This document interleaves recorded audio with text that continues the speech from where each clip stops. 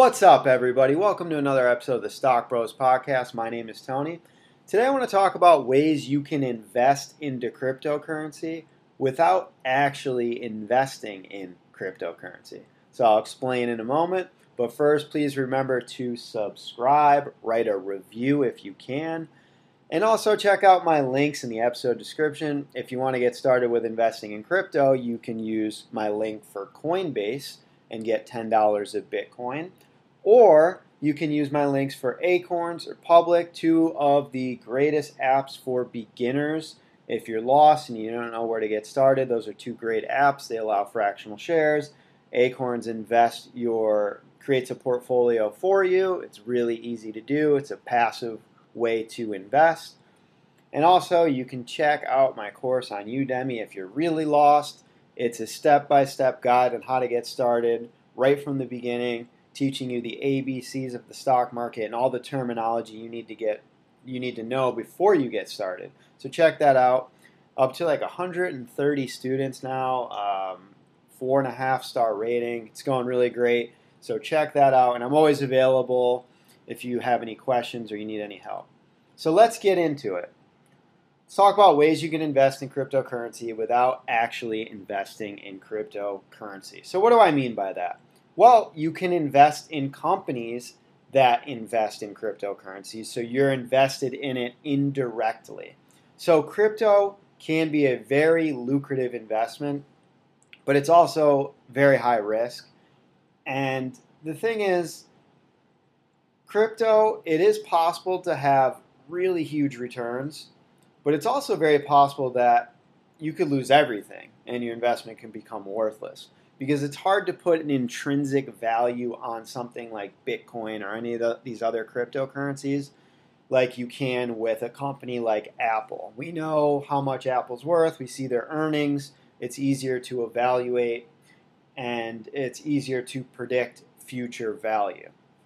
Now, crypto is very tempting, and a lot of people, it's one of the hottest things to invest in right now. But a lot of people, they're like me. They have a low risk tolerance or maybe a medium risk tolerance, and you don't want to go and throw your money into something that's very volatile. So here are a couple ways you can invest. I want to talk about a couple companies that are directly correlated with cryptocurrency that you can own. So first off is Tesla. And Tesla invested $1.5 billion into Bitcoin earlier this year. And I do think they sold a lot of it. But with Elon Musk being the CEO, he famously supports cryptocurrency constantly on social media. And he talks about Bitcoin and Dogecoin. And he's a proud supporter of them and highly believes in their success. So chances are Tesla is going to be a company that is always going to be or try to be invested in cryptocurrencies. So that's one way you can do it. The next is a company called Square. And Square is just a digital payment company that heavily invests into Bitcoin and allows its merchants to accept various types of cryptocurrency as a form of payment. So Jack Dorsey, that's one of his companies. Very, very big advocate of cryptocurrency. So that's another company you can look into that's much safer than investing into Bitcoin directly. Now, the next company is NVIDIA. Now, this company creates computer graphics processing units, known as GPUs, and they're widely used for cryptocurrency mining. So you're essentially indirectly investing in a company that uses technology for mining cryptocurrency. And this is a necessity. Now, none of these companies focus exclusively on cryptocurrency, but it's a factor in their business. And if cryptocurrency does take off someday and become widely accepted as a form of payment, these companies will benefit in a major way. And by investing in these stocks, you may also benefit from cryptocurrency's success without facing the risk of buying any tokens or coins directly yourself. Now, here's the other thing. I do believe that eventually there will be some Bitcoin and cryptocurrency ETFs Right now, there are no ETFs available in the US that specifically invest in cryptocurrencies because the regulators in the US argue that it's too volatile and it's a security risk right now.